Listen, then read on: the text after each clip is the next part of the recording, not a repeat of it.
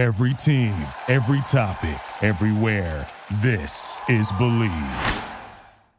Are you looking to wager on all the big games in sports? Well, man, do I have the best deal for you. How about going with my friends at BetOnline? This is one of the busiest times of year. College football, NFL, hockey is starting, NBA upcoming, baseball playoffs soon as well. Plus, hey, the Ryder Cup, so you can lay some money down on Team USA as well. 50% off your welcome bonus today with BetOnline. Head on over to betonline.ag. That's betonline.ag. It's a 50% bonus up to $1,000 with our promo code BELIEVE. That's B-L-E-A-V.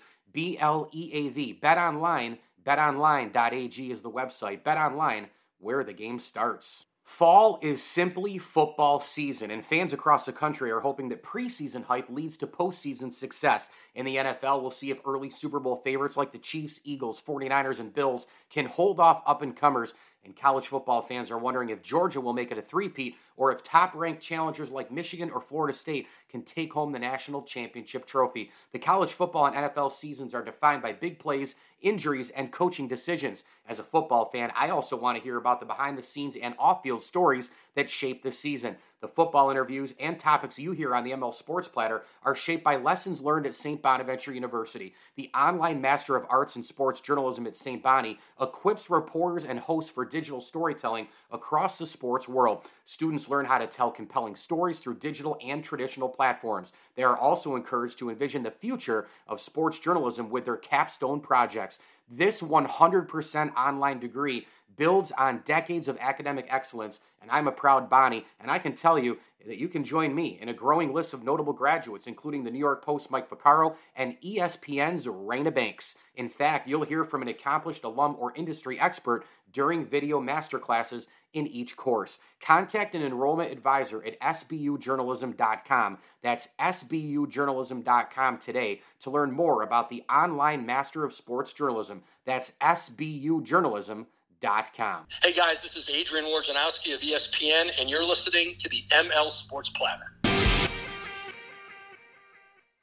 ML Sports Platter back with you all over the major platforms, brought to you by Ken's Auto Detailing, Route 11 in Cicero. If you're in and around Central New York, make sure that you hit them up today. My goodness, so they have a great staff to help you out on your boat, your car, your truck, your van, whatever the case may be.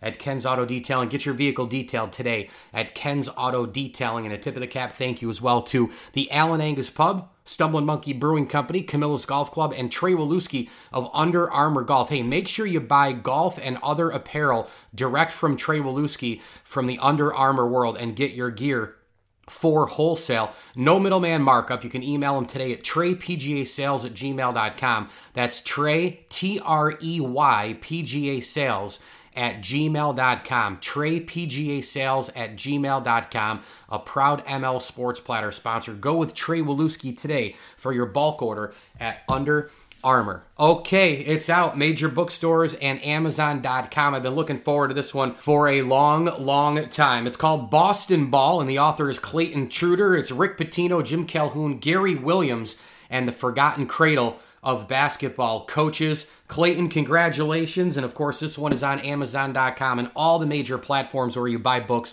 online and your nearby bookstores like Barnes & Noble. Clayton, welcome aboard. Congrats. Oh, doing great. Thanks, Mike. Thanks for having me back on. So in this title, it says Boston Ball, and then in the middle, it's Rick Pitino, Jim Calhoun, Gary Williams, and the Forgotten Cradle of basketball coaches. But Pitino, Calhoun, and Gary Williams are Hall of Fame basketball coaches. So the cradle of basketball coaches, what do they represent? Why are they forgotten? Is there anybody else involved? And why is that such a part of our, I guess, lexicon of basketball history, this particular book that really details this group?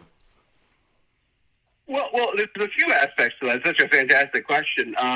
For one thing, these three coaches are all really getting their sense of their career ready in Boston at the same time. I mean, it's Pitino's first job, it's Calhoun's first job, and Gary Williams is the second head coaching job. He was briefly the coach at American University before he took over at Boston College in 1982. Calhoun starts out at Northeastern in 1972 and Pitino at BU in 1978. These are three coaches who really begin to get a sense of what their what their strategies and approaches to coaching are going to be like, playing in front of relatively sparse crowds, except for kind of in the case of Boston College, who had pretty good support from their alumni and student base. Additionally, a number of other great coaches come out of Boston in that time period. Tom Davis, who is the coach at BC, later an excellent coach at Iowa, is early in his career at this point. You have Mike Jarvis, who goes on to lead 3 different schools to the NCAA tournament. He was originally a Northeastern grad and taught at Cambridge Religion Latin School, where he coached Patrick Ewing before moving on to the college game, coaching at BU, George Washington, and St. John's. Additionally, Kevin Mackey, who coached at Cleveland State and led them to the first really Cinderella bid in the NCAA tournament, knocking off Bobby Knight's Hoosiers and getting a 14 seed to the Sweet 16 in the 1986 tournament. So you have a number of young coaches all learning to ply their trade in Boston at roughly the same time. One thing that I really love about college basketball is when a guy like Jay Wright or a Pitino or a Bobby Knight, or Gary Williams or Jim Calhoun, right? People don't realize where they started. And if you know college basketball and you cover the game like extensively, or you write a book like yourself and many other people, like we know, but maybe the college basketball fan does not know. When you were writing this book, how often did you think about that? How a lot of these guys who, by the time they're at the end or during their career, they're making millions of dollars with shoe contract deals, endorsements, this and that. They're playing with unbelievable, coaching amazing players on an amazing campus with unbelievable facilities. They've got it all, right? I mean, they're flying first class, private, whatever the case may be. But it wasn't that way right from the beginning. And when you're writing this book, how often, I know you're writing about it, but how often do you think about it? Maybe, I guess the question is, how often did you think about it in the non-writing times? Like, wow, they had to grind too, I think you picked my brain pretty well there, because that's something I thought about constantly, that there's such a contrast between what it's like to be a major college coach in the 21st century and the very bare bones experiences all these guys had. And it's interesting to me that none of them really talked about it much in their own autobiographies. In Calhoun's memoir, he spends a little more than a chapter discussing his 14 years at Northeastern. He's there nearly as long as he's at Connecticut. Pitino spent 5 pages on his time at BU, and Gary Williams spent 4 pages on his time at Boston College. So even these guys didn't do a lot of reflecting on it. I think that may be the mentality of coaches, that it's always what's on the table right now is what they're focused on. But the degree to which the lean years of these guys are not covered, it was remarkable to me. I had the idea for the book, and that's when I bought all 3 of their autobiographies just to check them out, and it just shocked me how little they'd written about it, and I felt like it was an interesting story that required some scrutiny. NIL, transfer portal, it's probably a pain in the ass, for most of these guys. It's probably the reason Jay Wright isn't in it. Rick Pitino's still coaching. He's dealing with it. Gary Williams, Jim Calhoun didn't have to deal with it. How do you think those 2 guys would approach NIL? How do you think they'd approach the transfer portal? And I got to tell you, Clayton, in addition to that question, I have found college basketball still to be really good. I love the tournament. I love my Bonnies, covering Cuse and Bonna, on a daily, as you know. But it's just like not as, wow, I can't wait for this 7 o'clock game tonight between Arkansas and Kentucky. College basketball is just not doing it right now, and these rosters are all over the place. I feel the same way as a longtime fan. I mean, I was a little kid in the early days of the Big East, and to me it felt like Patrick Ewing and Chris Mullin and those guys were there for 100 years. Yeah. Like they were as, when you're young, they were there as long to you as the guys in the NBA are in one place. So I certainly felt that as well. I think in terms of how these coaches would have dealt with it, I mean, Pitino, I would say, very much has modeled his approach to like John Calipari's at this point, that he completely embraced the concept and just did what he had to do in the new landscape. Pitino, in a kind of different way, was like that with a three-pointer. Like all the other coaches very much opposed the transformation. All the other Big East coaches could oppose that transformation completely. He's with Billy Donovan and Pop Lewis and all these guys on his early Providence team saying, if you take a shot in practice that is not a three-pointer, you're going to have to run. So whatever is going on at the time, Pitino is willing to, in a very mercenary sense, just adopt to the circumstances. I feel like Calhoun would have dealt with it pretty well. I mean, Calhoun is certainly a survivor as a coach, I would say, and I think he would have found a way to make it happen in this time period. He's always been very good delegator in terms of working with his assistants, and he may have relied on younger assistant coaches who are closer in age and experience to the players to be the guys that were really focused on those elements. Gary Williams, I think, would have struggled with it to the greatest extent. I mean, during his time at Maryland, he was probably the most open critic of the whole AAU dominance of youth basketball out there, and really didn't want to deal with the AAU guys. I mean, if you look at that Maryland national title team, it was just a bunch of local kids. It was kids from Maryland and D.C. and Virginia. Yeah. He said, there's plenty of talent around here. I'm going to recruit these guys from coaches that I know. I believe the furthest away kid on that Maryland national title team was a kid from Norfolk. I mean, he did not go far afield recruiting, and I think he would have a great deal of difficulty with this current landscape. Yeah, I remember that 0-1-2 team. They were so fun to watch, and I remember them coming through Syracuse in that regional final.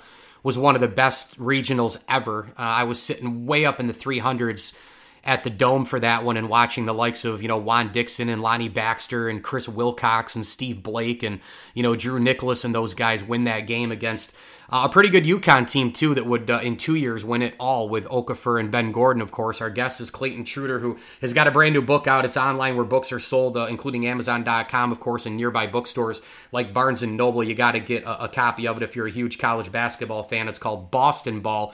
Rick Pitino, Jim Calhoun, Gary Williams, and the Forgotten Cradle of Basketball Coaches. Clayton, in certain areas of our country, regions, we sometimes have a phenomenon and then it just disappears for whatever reason, right? Northeast football, sure, there's football in the Northeast, but it's not like the 80s when Penn State was Penn State under Joe Paterno and Syracuse was Syracuse in the 80s under Coach Mack. That's just one of many examples. The city of Boston has been a pro sports town, clearly. It's a huge, college hockey town, clearly. But college basketball, it's kind of like, this might be where these coaches started, but it's by no means a hotbed.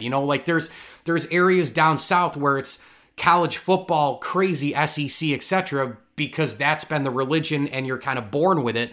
But the NFL's kind of, maybe. The West Coast has got their own thing going on, probably because of the weather, right? Why is it, do you think, that certain regions in our country just never adapt to something in the sports world or have something and then lose something? Is there a specific reason, a factor, a fan base? Why does that happen in the circle of the sports life? I think it tends to be what the city cut its teeth on. And if you look at a lot of those southern cities, there were no pro sports for a very long time. They developed their own sporting culture really around college sports, whether it was college basketball or college football. I think that certainly happened in the Midwest as well in a lot of those cities. I think in the case of Boston, even though it being kind of a quote-unquote college town, it's got a lot of relatively small colleges all in the city as opposed to one particularly dominant one in town, like Madison, Wisconsin, or certainly the case of Syracuse. You have Syracuse being the dominant athletic force in town, whether it's Berkeley, California, or Ann Arbor, or wherever. There is one team in town, and it is the college team. In Boston, college basketball was at best the fifth most popular sport, and they all had fairly small bases of support that were either just built around alumni and current students, or really nothing at all. There were several games when Pitino and Calhoun were coaching against each other when there would be 300 people at the game. These guys would both go on to Hall of Fame careers. In 1983, BU's team goes to the NCAA tournaments, and their average attendance for the season was 675. Rick Pitino spent a lot of cold mornings in the late 70s and early 80s on Commonwealth Avenue in Boston, just handing out tickets to games, just trying to get people to come see it. It was like being in a garage band coaching this Division I basketball team for a number of years for him, and he certainly got frustrated at it and found a way out when he became an assistant for the Knicks under Hubie Brown and then later coaching at Providence. Yeah, I love that story. It's kind of like the Under Armour story, too, handing out the samples and going bankrupt and the car on the side of the road and all that from the USA Today story I read from years ago. Rick Pitino is really, truly one of the icon, amazing. All these guys are, I know, but I have Pitino in just this extra universe, this place that's just in another area, another universe of college basketball. When you're looking at taking Providence to a Final Four and Louisville and Kentucky to Final Fours and the amazing job that he's done everywhere he's gone. And obviously he was Jim Boeheim's first assistant. And a million different defenses, and he's the guy in March you never want to play because it doesn't matter what style you have, he's going to counter your style. We just lost Bobby Knight. And I think Knight and Patino are kind of in that world from a unique standpoint, how they impacted the game, and just being giant figures in the game. Which leads me to this. Who's on your college basketball Mount Rushmore? Do you have Calhoun? Do you have Patino? I don't think Gary Williams is there, no disrespect to him. But mine, I lean probably Wooden, Coach K, Patino, and Bobby Knight. What do you say? I think I would go... I definitely have Wooden. I think Wooden's clearly number one. He has just such a unique contribution to the game. I think I'd put Coach K on there. I think his contribution is so unique too. I think maybe Patino and Calhoun would be my four. Possibly Boeheim even, though. I think he would be in the conversation too. To me, Calhoun and Boeheim's careers are very similar in a lot of respects. They're these two guys who basically stay in the same area. I mean, Storrs, Connecticut is the furthest away from Boston that Calhoun had ever lived in his life. I mean, he's lived within like a 2-hour radius. He stayed at one school for a very long time, was incredibly successful there, became the king of town in the way Jim Boeheim certainly was in Syracuse as well. So I think a guy like that on the Mount Rushmore, I kind of like, a guy who really built it around one particular place in his career. And Patino, just having been so good, is such a unique career that I think he's also on the Mount Rushmore as well. Clayton, my final question is this. I mean, what do you hope people say about the book when they get done reading it? I hope they think that it's an origin story for modern college basketball. That both these three highly successful coaches who win 6 national titles, go to 13 Final Fours, win like 2,400 games, they're major figures for the last quarter century or so in the game. But also stylistically, I think they reflected a change. That by the end of the 1970s, the college game was so dominated by the big man, whether it was Patrick Ewing or before that Bob Lanier or Artis Gilmore or Kareem or Bill Walton. These three coaches all found there was another pathway to the top. They all had very aggressive styles of play with fast breaking and trapping and pressing, and they used that way, this kind of small ball approach to get to the top of college basketball. And you saw what you ended up seeing in their later stops was not dissimilar from what you saw in Boston with those guys in the 70s and 80s. So I think you can sort of, in these guys playing in these small, kind of decrepit gyms, you can see the beginning for what happened with college basketball as March Madness came to dominate the universe in the very late part of the 20th century. By the way, my golden retriever Cooper in the background, always trying to get involved in the interviews. And Clayton, you must know coming on this program, like, man, you know, the host, that guy, he's a Bonaventure grad. I got to slip in that Bob Lanier somewhere, don't I? Well, there's a lot of the two other members of the Little Three in the book because Niagara and Canisius are in the same conference with BU and Northeastern. And I mean, St. Bonaventure comes up to the extent like Niagara and Canisius are envious of St. Bonaventure getting into the Eastern Eight at that point. So that was kind of like we got to get in some league. So they ended up playing with all these teams from New England. Yeah, so St. Bonaventure comes up a little bit as well as Jim O'Brien coaching there for a time too, and he later coaches at BC. Comes up in the book. Oh, Canisius and Niagara, man. I know the history. I do, and I just with Bonnie losing the other night to Canisius, and you've got Niagara and you've got UB.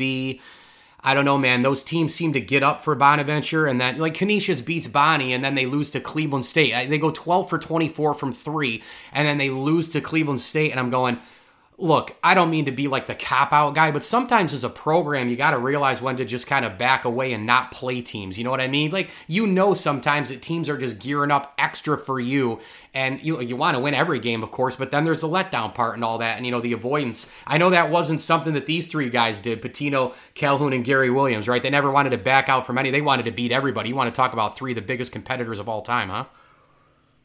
Absolutely. But both with Bonaventure and Syracuse face the same thing, that all these kind of Western and upstate New York teams want to treat them as a measuring stick. So for Canisius and Niagara, playing St. Bonaventure's the Super Bowl, when like Syracuse plays Lemoyne or whoever in an exhibition game, it's, you know, D-Day for Lemoyne to be playing in that game. So it's a very tough situation when they're playing those teams for who are also from the region, I think. Yeah, no doubt. Well, look, Pat Williams, the co-founder of the Orlando Magic and author of Who Coached the Coaches, that's a great book as well. I've read that one. He says Boston ball is a fascinating journey through an underappreciated time and place in the history of college basketball. Meanwhile, John Gassaway, ESPN writer and author of Miracles on the Hardwood, The Hope and a Prayer Story of a Winning Tradition in Catholic college basketball, another amazing hoops book that I've read. He says in the early 1980s, the proverbial pro sports town of Boston was home to three remarkable young college basketball coaches. Clayton Trutor brings that era alive and reminds us of a time when these future Hall of Famers were unproven, ambitious, and hungry for more. And that is exactly what this book is. And he's one of the best authors out there. I recommend this. Buy it for a relative, a friend for the holidays, or buy it for yourself. It's a must for all sports fans, all basketball fans, all college basketball fans. It's called Boston Ball. Rick Pitino, Jim Calhoun, Gary Williams, and the Forgotten Cradle of Basketball Coaches. The author is Clayton Trutor, available online where books are sold, including Amazon.com and Barnes & Noble and other bookstores nearby. Clayton, you're the best. Thanks for the time, my friend. Congratulations. Mike, you make me blush. Thank you so much. This is Joe Convertino Jr. at CH Insurance. Over the years, the Orange have set a great example of teamwork, and it's what we strive toward every day with our talented team, clients, and partners. Follow us on social media. Go SU. We're in your corner. Thank you for listening to Believe. You can show support to your host by subscribing to the show and giving us a 5-star rating on your preferred platform. Check us out at Believe.com and search for BLEAV on YouTube.